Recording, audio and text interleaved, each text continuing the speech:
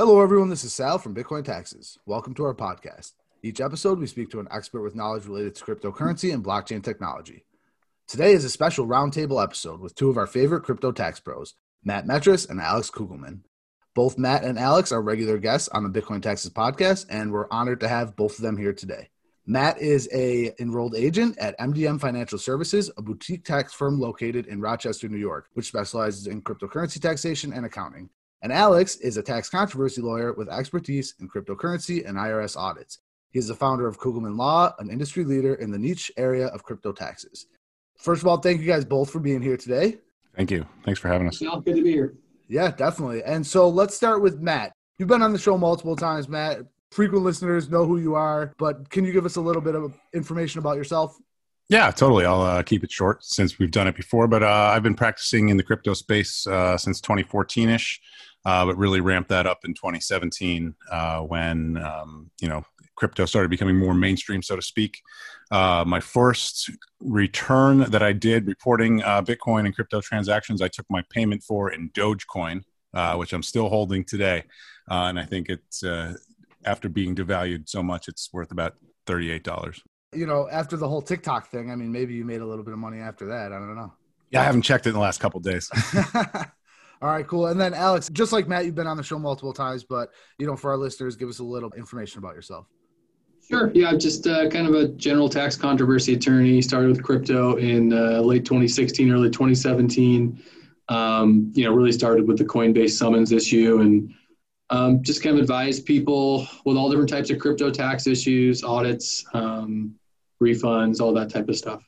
All right. So speaking of IRS educational letters, as you were just saying, Alex, that's one of the things that I want to talk about first is IRS educational letters. They were originally sent out in 2019, and then they were also sent out again now in 2020. So, Alex, I'm going to go to you first. Can you give us a little bit, just like a brief rundown of what those IRS educational letters were? Obviously, we did a couple episodes about them last year, but are they the same this year, the same letters? Yeah, so it looks like so basically there are three different letters, letter 6173, letter 6174, and letter 6174A. And those letters were essentially sent to taxpayers, indicating that the IRS had belief that those taxpayers had cryptocurrency and kind of directing taxpayers to certain sorts of guidance as far as reporting. And then, asking taxpayers either, depending on the type of letter, to kind of confirm that they had, reported all their cryptocurrency, or just to put them on notice that they were kind of obligated to report cryptocurrency under certain events. And so recently, in the last maybe 30 days or so, it seemed that there's a second round of letters that are coming out. And so the first round came out in 2019. For the most part, those were associated with the Coinbase summons and certain account holders who had that met minimum thresholds in Coinbase between 2013 and 2017 as far as buys, sells, or transfers, or a combination thereof. This more recent round, from what I've seen, has been the letter 6174 and 6174A, which are kind of more advisory in nature and not requiring any specific action from the taxpayer. And I don't think that those are specifically related to the Coinbase summons or even Coinbase account holders. And I've been speculating, and I'm sure Matt has been too, about where the information is coming from. But it seems to be with people who have had exchange accounts, either local Bitcoins or Gemini are two of the big ones that I've seen.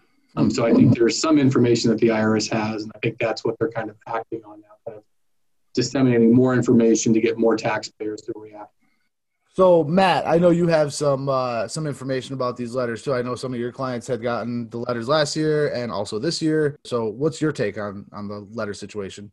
Yeah, I agree with what Alex said there, that we are not necessarily seeing only Coinbase users. I had at least one who had no contact with Coinbase at all. One of the things that we come across is a lot of users have 5, 6, 10, 12 different exchanges that they use. So it's kind of hard to narrow down where the information is coming from. But if we think back to the Coinbase summons, if Coinbase had not publicly pushed back we might not know if they had just silently turned over information to the IRS. And so there could be other exchanges that have done this, and we won't know for sure until there's some sort of legal challenge or something like that related to it.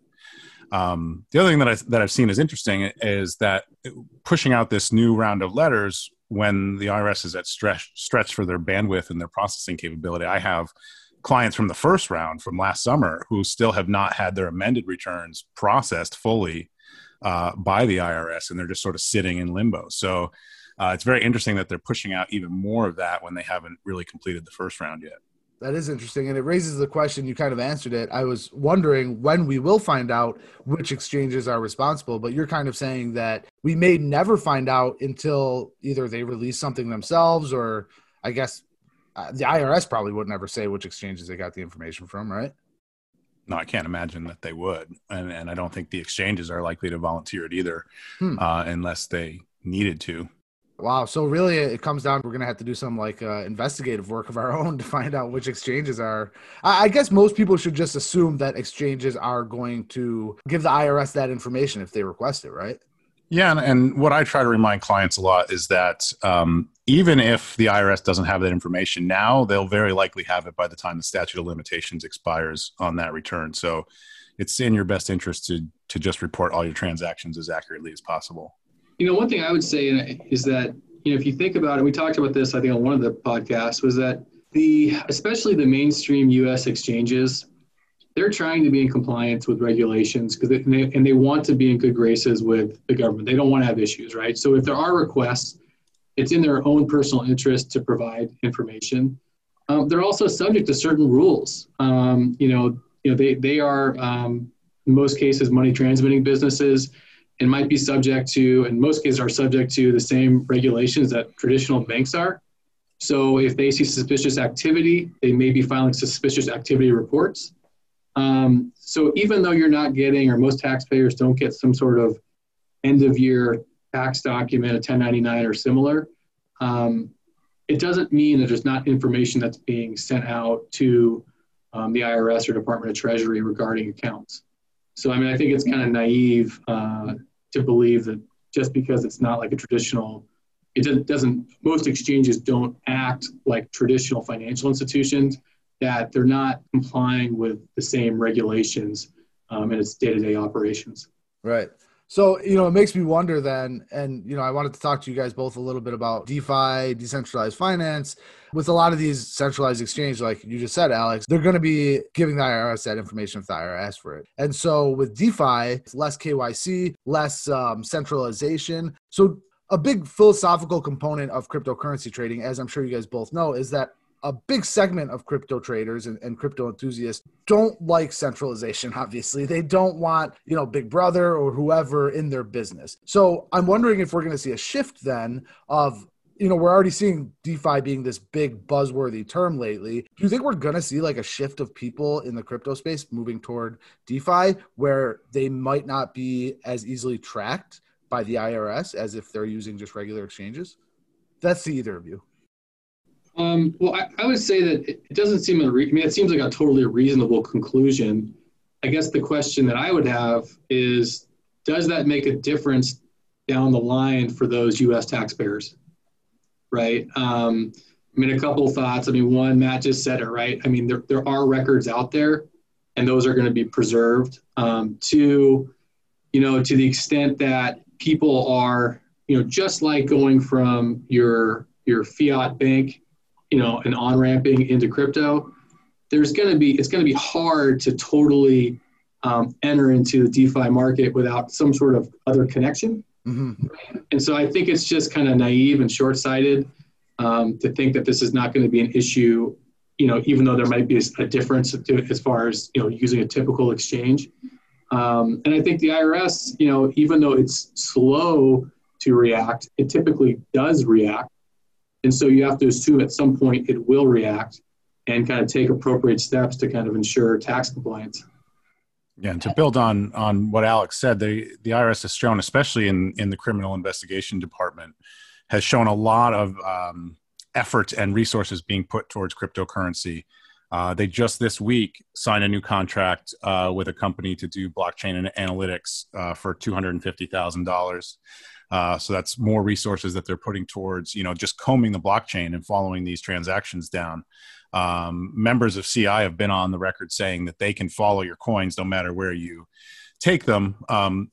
We've yet to see that proof in legal proceedings, but the technology is definitely developing, and they're showing a special emphasis on looking into privacy coins and things that people maybe think are more anonymous, and trying to make sure that is not being used for tax evasion or money laundering or anything like that as well. Yeah, I saw that. I don't know if it was like a press release or what it was, where it was talking about the IRS CI is trying to invest in learning how to track privacy coins, essentially. Yeah, exactly. And just across the board, even through COVID, CI has been putting a lot of resources into the crypto area. And it's definitely a hot button enforcement issue for the IRS right now. Let me ask you guys this, both of you guys, quick rapid fire question. Do you think that the IRS is going to continue and bolster their efforts to tax crypto, or do you think there's ever going to be leniency, or is it just going to increase and expand from here? I think it's an obvious answer, but curious to what you guys have to say. I mean, I don't see any reason it's not going to keep going in the direction it's going, and sorry, just to go back to the last point real quick. From my perspective, one of the things that I see as an issue, both with cryptocurrency and just in general with tax compliance, is that at some point when people have items that were unreported, if they've accumulated wealth, they want to use it for something at some point. They want to buy a house. They want to buy a car, or they want to gift money to people. At some point, it's going to come back into the mainstream, and it's going to come back to a point where it has to be reported. And that's where it's kind of that, that kind of inclusion into a tax return that you open yourself up to issues. So even if you've avoided paying tax in past years, just like maybe having an offshore bank account, eventually you're going to want to use that for something. So I think it's always going to be a live issue, and the longer it's not part of reported on a tax return, I think the more suspicious, the more questions are going to kind of come up. And I think that's, bring it back to your current question, I think that's why the IRS is always going to be interested in this, especially as it becomes more and more mainstream. I completely agree with Alex there. The IRS is not going to leave money on the table here either when they have the opportunity to not get their cut that they're entitled to under the law. And, they have limited resources and they want to get the most bang from their buck through all of their enforcement arms, whether they're civil or criminal. So this is an area where we know there's a huge section of the market that's in non-compliance right now, and they have the opportunity to fix that. I mean, like I said, I thought it was going to be an obvious answer in terms of which direction they were going. But it does make me just wonder briefly about a de minimis exemption where you would have to not pay capital gains on like maybe smaller amounts of gains, like if you bought a cup of coffee. Is that right? Yeah, and that's been floating around Congress for a couple of years and hasn't really gotten any traction. I think a lot of the members of Congress don't really even understand cryptocurrency all that well. Mm-hmm. But like a $200 or $600 de minimis exemption are some of the numbers that I've seen in some of that potential legislation. And it would make record keeping more easy, but it seems very unlikely at this point. Alex, same opinion that it's probably unlikely? No, I mean, incoming hot take. I mean, I personally think that's the most worthless idea I've ever heard, because if someone has, any amount of, any amount of cryptocurrency, and they're, I mean, I guess if you held a large cache of crypto and you never traded at all, you just held it, right? And you went and bought like 3 cups of coffee, that one cryptocurrency owner is in good shape. But everyone else who's actively trading or selling, all it means is that $600 is not going to be taxed. It's not going to save them from, the tracking component, the accounting part of it, the reporting part of all the other cryptocurrencies. So I always think is just kind of it sounds good, but I don't think it would in practical terms help most traders. Well, and I can't really, I'm obviously not a lawmaker nor am I a tax pro, but in my head, the way I think of it as useful would be, I guess if you could be selective about that $600, which again, doesn't make too much sense. But if you say to yourself, man, I love using crypto to buy little things at the grocery store, and I don't want to have to account for capital gains on these small purchases, which the IRS will get to, basically does want you obviously to account for these small purchases. I guess there, a de minimis exemption would be useful because you can buy coffee with your Bitcoin. We can have arguments about that, whatever, but you can buy coffee with your Bitcoin and not have to worry about, hey, what is my capital gain on this cup of coffee? So I guess that's where I could see it being useful. But again, I'm not a tax pro. I am not the smartest person in this Zoom meeting, so I will defer to you guys and what you Disagree. Well, thank you. That's very kind. Very kind. All right, so let's move on to the question about have you done any trading, which was a question that the IRS added to one of the forms last year in 2019, and they pushed it forward onto a newer form this year. So let's go to Matt. Matt, which form was it on last year, and what form is that question on now, and what is the question? Sure, yeah. So it was on Schedule 1 last year, which if you answered yes to the question, you would have to file a Schedule 1, which is just another page you tack onto your tax return. And this year, at least in the draft 1040 that exists right now for 2020, it is literally right below your name and address. And the question is, at any time during 2020, did you receive, sell, send, exchange, or otherwise acquire any financial interest in any virtual currency? I don't like the question for two reasons. So we have this situation where you can be a crypto holder and have not received, sold, sent, or exchanged. If you just held, you would conceivably answer no to that question. But you're still, you still have the virtual currency. And then there's also some definitional issues when the IRS compares virtual currency and convertible virtual currency. And convertible virtual currency is what we talk about when we talk about crypto. It's virtual currency that can be exchanged for other things, whereas the IRS definition of virtual currency is a little more broad and includes things like in-game dollars and that sort of thing. And at face value, this question could apply to that, but the commissioner has stated and other IRS officials have stated that it doesn't. But they could have added that word to kind of decrease the ambiguity there.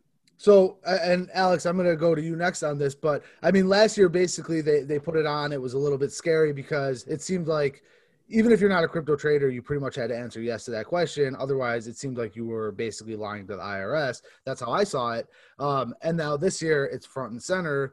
It's kind of the same thing. It's basically creating this list of people that had cryptocurrency activity, which somebody that's more paranoid really might hate that idea. But am I wrong about that, Alex? Well, I guess, 2 points. I think you're right. I think the location of this is kind of remarkable. It's just right there, dead center. This is like the fourth or fifth line down on the first page of every U.S. tax return for 200 million taxpayers. And that's you think about as far as does the IRS care about that? I think that's a pretty clear indication. I think the second part about whether this is a way for the IRS to build a cryptocurrency list. If this was Google or some other tech firm, the answer would be absolutely yes. The IRS, however, is not the most advanced agency, and if you've dealt with the IRS in any capacity, you kind of realize that it's very disjointed. The technology is out of date, and so I don't know that they could realistically with the current technology capacity that it has and kind of just manpower capacity that it could actually build that list. I think really what it's used for is down the line in an audit and things are not reported and you've checked no, that is a clear indicator of kind of intentional conduct, right? Of, pursuing fraud or other type of, other types of issues that are usually not pursued by the IRS.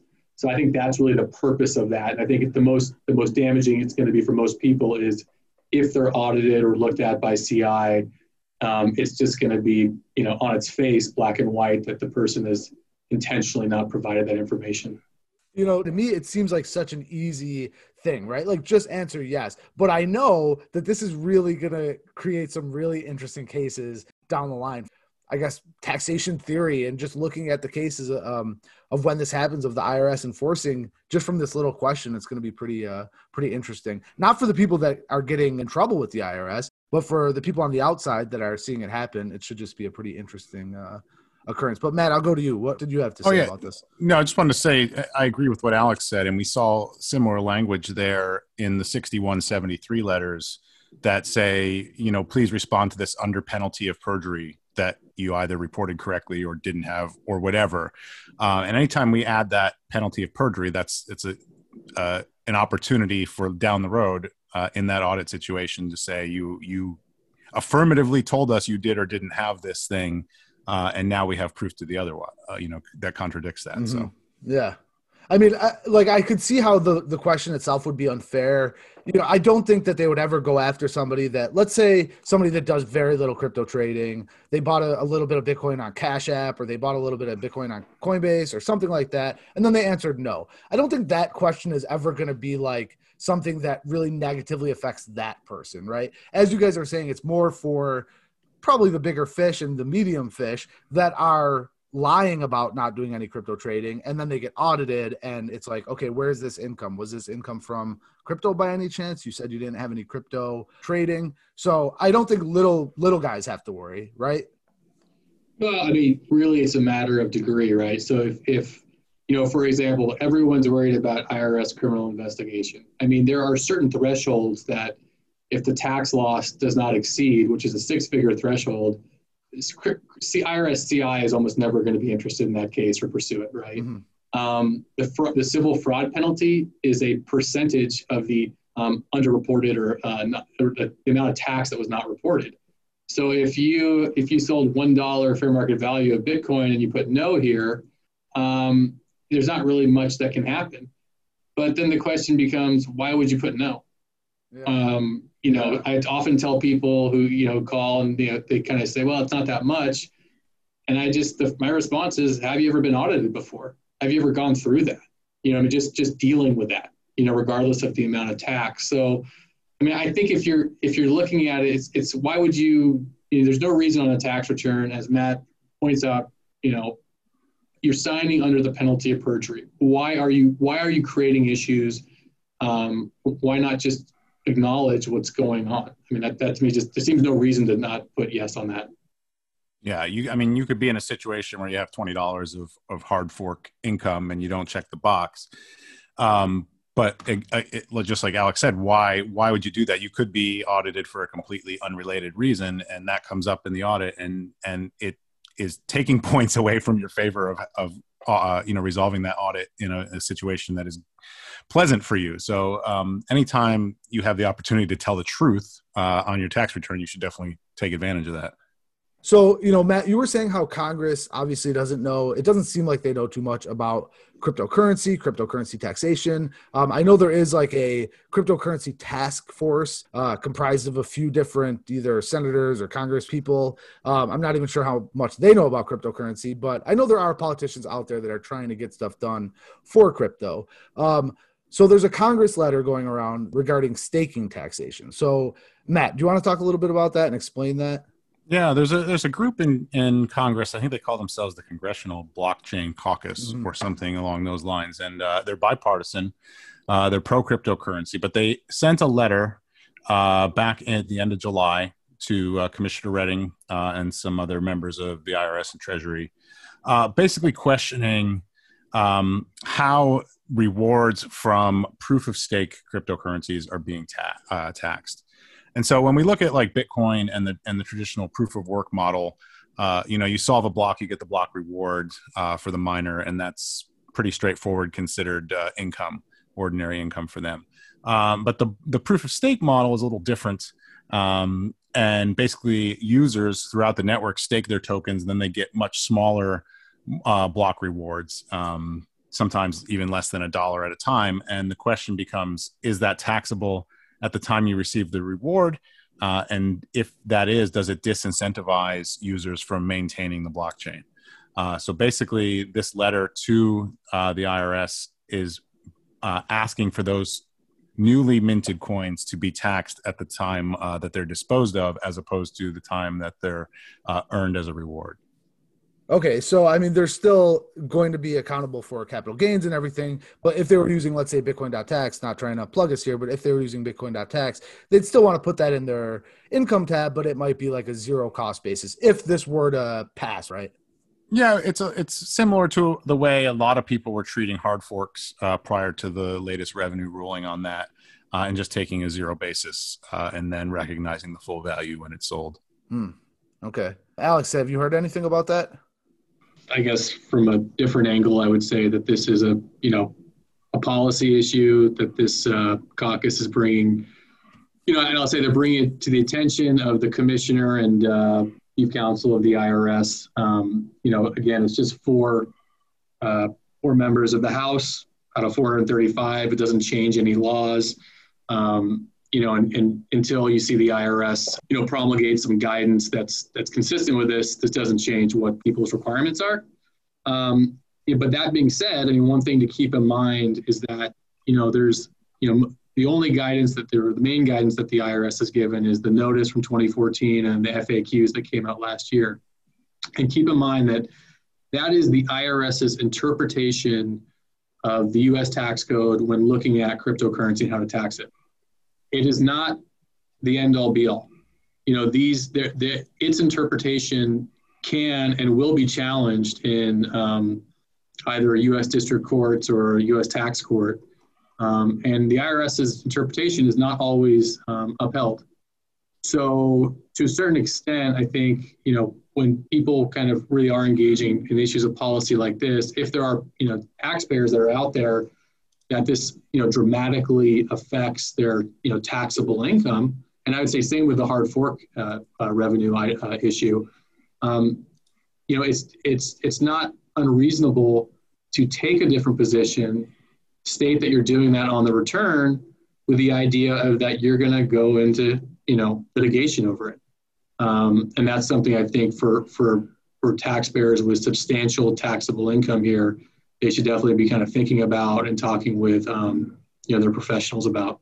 I wonder if these people that are professional, proof of stakers or miners in the back in the day, I wonder if they regularly would be like, hey, I need a lawyer while I'm doing this, or I need a tax professional while I'm doing this. To me, those two things don't jive. Like they obviously should, but I wonder if that exists really, where there's a lot of these like miners and proof of stake people that are getting a tax professional.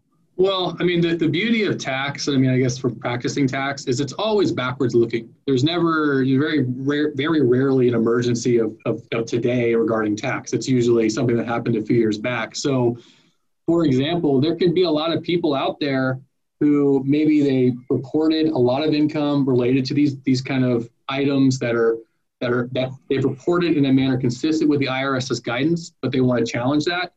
The way you challenge it is you bring a refund claim. You file an amended return, you pursue a refund claim, and you litigate over this. And, my understanding, as much as people fear the IRS really fears adverse case law with respect to cryptocurrency. There's almost none out there right now, right? So I think if there were sophisticated taxpayers and they were looking at these issues, they would say, you know what, if I really push this and I'm willing to kind of put in the effort and the time and the cost, right, there might be a really good outcome for me as the taxpayer, with respect to a refund claim, because you have to ask the question, does the IRS want to affect the tax collection of, hundreds of thousands or millions of taxpayers about cryptocurrency? Yeah, they definitely do not want to set a negative for them precedent in that area. But to Alex's point, there's a threshold, right? For the ordinary user who might have a couple $1,000s or a couple $100 worth of capital gains, this might not be a path you want to look down, right? Challenging the IRS's interpretation of things. But if you have a more substantial gain and the potential savings can offset the cost of litigating this for a long period of time and paying representation fees and all of the court costs and stuff associated with that, there's actually a mechanism on the return to disclose that you are taking a position that's not necessarily in line with guidance or regulations. So you can file that form, and that covers yourself, for accuracy related penalties and things like that, and knowing inside that the IRS is likely to challenge it and you're going to have to fight to get what you want. But if you're so motivated, like Alex said, that is, the opportunity, and there is the potential that the IRS does not want it to be litigated not in their favor, and they would be willing to accept your position without it being a larger applies to everybody type issue. So, what interests me, what Alex said, was that there aren't any cases, I think you said, or there aren't many cases, Alex, you said, of the people challenging the IRS with crypto? I personally am not familiar with any sort of civil tax cases. I know that there's been some criminal prosecutions regarding cryptocurrency, but as far as I know, as far as the interpretation of, the application of U.S. tax code on cryptocurrency, I haven't seen anything personally. And I know that, I don't think, for example, if you said, I want to challenge whether altcoin trades are taxable events, I think that's an absolute loser, right? But I think there are more nuanced areas that apply to cryptocurrency. And I think, I kind of think that FAQ 39 and the way that it kind of let that loophole into accounting methods, I think was kind of a little bit of an acknowledgement of that by the IRS. I don't know if that was a mistake or they were but they didn't want to get involved in that kind of dispute, right? So they left some ambiguity there or some flexibility for the taxpayer. And I think for the other items that kind of, were addressed there is no cryptocurrency tax rulings I know of. And the kind of the corollary cases that are out there are from, 100 years ago, in which you kind of make these analogies to cryptocurrency. So there's just not a lot of guidance out there, and it's really kind of a wide open issue, or some of these are wide open issues. And what I've seen from IRS officials who speak on panels and things like that is they have been pushing people towards the private letter ruling route too, where you can get a ruling for your specific position that applies only to you and is not necessarily precedent for everybody else to follow. Wow, that's interesting. I've never heard of that. That's extremely interesting. And I just was going to say, and I'm sure it's not something that's a very common thing that IRS issues, right? No, they're very expensive too. I think they, I don't practice in that area, but I think they start around $10,000 to get a private letter ruling. So it really has to be worth it. You have to have a substantial amount of tax savings to even examine that route.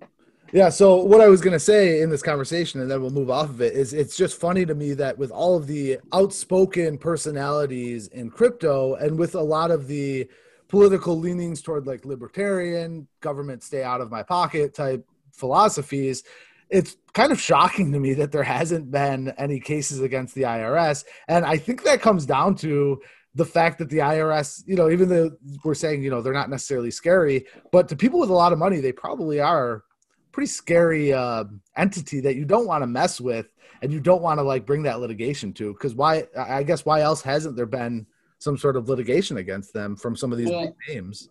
I think there's a couple reasons. I think the first reason is to go back to the question regarding the yes or no boxes on the top of the 2020 1040, is that the IRS's primary concern is people just omitting wholesale all taxable transactions, right? That's an easy case. That's, clearly taxable from what the IRS, in the IRS's position. And I think the second part is that, again, tax is backwards looking, right? 2017 was the year where really this came, 2017 and 2018 were the years that this really came to a head for a lot of people, in which I think there was kind of a much larger group of taxpayers who had substantial taxable gains. And those are years that would still kind of be in the prime audit zone. And if you think about with both the shutdown of the federal government in 2019, as well as COVID, the IRS is very behind. So if there are audits, which I can tell you that there are some audits going on regarding these issues, they're still in the administrative phase. They're not yet in litigation, or they're early on the litigation stages. And so it's not really, it takes a number of years for this stuff to come out in the wash. So I think in the next maybe like 18 or 24 months, you will start seeing some of these cases go through tax court and maybe refund litigation in district court. But I think that's why you don't see it yet. But it is coming, and people are challenging these issues. Interesting. It always feels weird being in like this wild west of cryptocurrency and cryptocurrency taxation, because we can say it over and over again. We're in the early days. We're in the early days. It doesn't always feel like the early days because this is our everyday life, right? But it is still, I guess, arguably, but I think it's still the early days of cryptocurrency and cryptocurrency taxation, especially. Yeah, especially from a tax perspective. And in the crypto world, a week, so much can happen volatility wise or things like that it seems like much longer. But from a tax standpoint, it doesn't move quite as fast. All right, guys. Well, we've gone over quite a few good topics, a lot of really relevant stuff going on, and I'm happy you guys were here to give me some answers about that. Is there any other topics or any advice, any predictions or theories that either of you guys have regarding crypto or crypto taxation in the coming months? I would say maybe in the coming months to year, we're going to see some sort of consolidated reporting form like a 1099-B. Which is probably going to cause us headaches because, as you know, as we move things in and out of exchanges, the basis information is not going to track correctly. But I think that's something the IRS really, really wants, is to see some sort of third-party reporting that they can run the CP2000 against. I think that would be great if that happened, to be honest with you. I mean, I think it would create issues, but I think it would be good from a compliance standpoint. And, I think for me, this is about my third or fourth podcast. I mean, I don't think that this is going away for anybody. And I know that probably a lot of people who listen to this, and I've had done these calls 1,000 times, which kind of, hey, this is ridiculous. And the IRS is way out of bounds and those types of, perceptions. I just think that's really short-sighted. And I know that Matt and I are in the business of kind of tax compliance. So we're going to kind of say these things, but I think the reality is, from my experience now, 3 or 4 years with cryptocurrency users, is that, most people who call me and will call me back in a couple of years because they kind of come around and realize there's really nowhere to go but to report this stuff. So my recommendation for people is to take it seriously and use Bitcoin.Tax and, just kind of accept what the reality is here. And start doing it now, because it's a lot more expensive when you got to clean up 5 years at once. That is true. Awesome. All right. Well, that's all been great information, and appreciate the love for Bitcoin.Tax, Alex, and for both you guys. I know you guys are both users of the software, and we appreciate you guys very much. Always coming on and always being open to have these conversations and, give our audience a lot of extra information. So really appreciate that. We'll share both of your guys' social medias and websites and contact info on the webpage. But if you guys could both give our audience who's just listening the best way to reach out to you if they want to get in touch with you. So we'll start with you, Alex. What's the best way to reach out to you? You can go to my website, which is kugelmanlaw.com, or just Google Alex Kugelman Tax. All right. And Matt, how about you? Yeah, my website is bitcointaxes.me. No affiliation with Bitcoin Taxes. We just have a similar name. And you can get my email from there, and all my other contact info and socials and stuff. All right, great. Well, thank you guys very much again. I really appreciate you guys coming on, and I hope you guys both stay safe and stay healthy. Thank you. You too, Sal. Thank you. Thanks.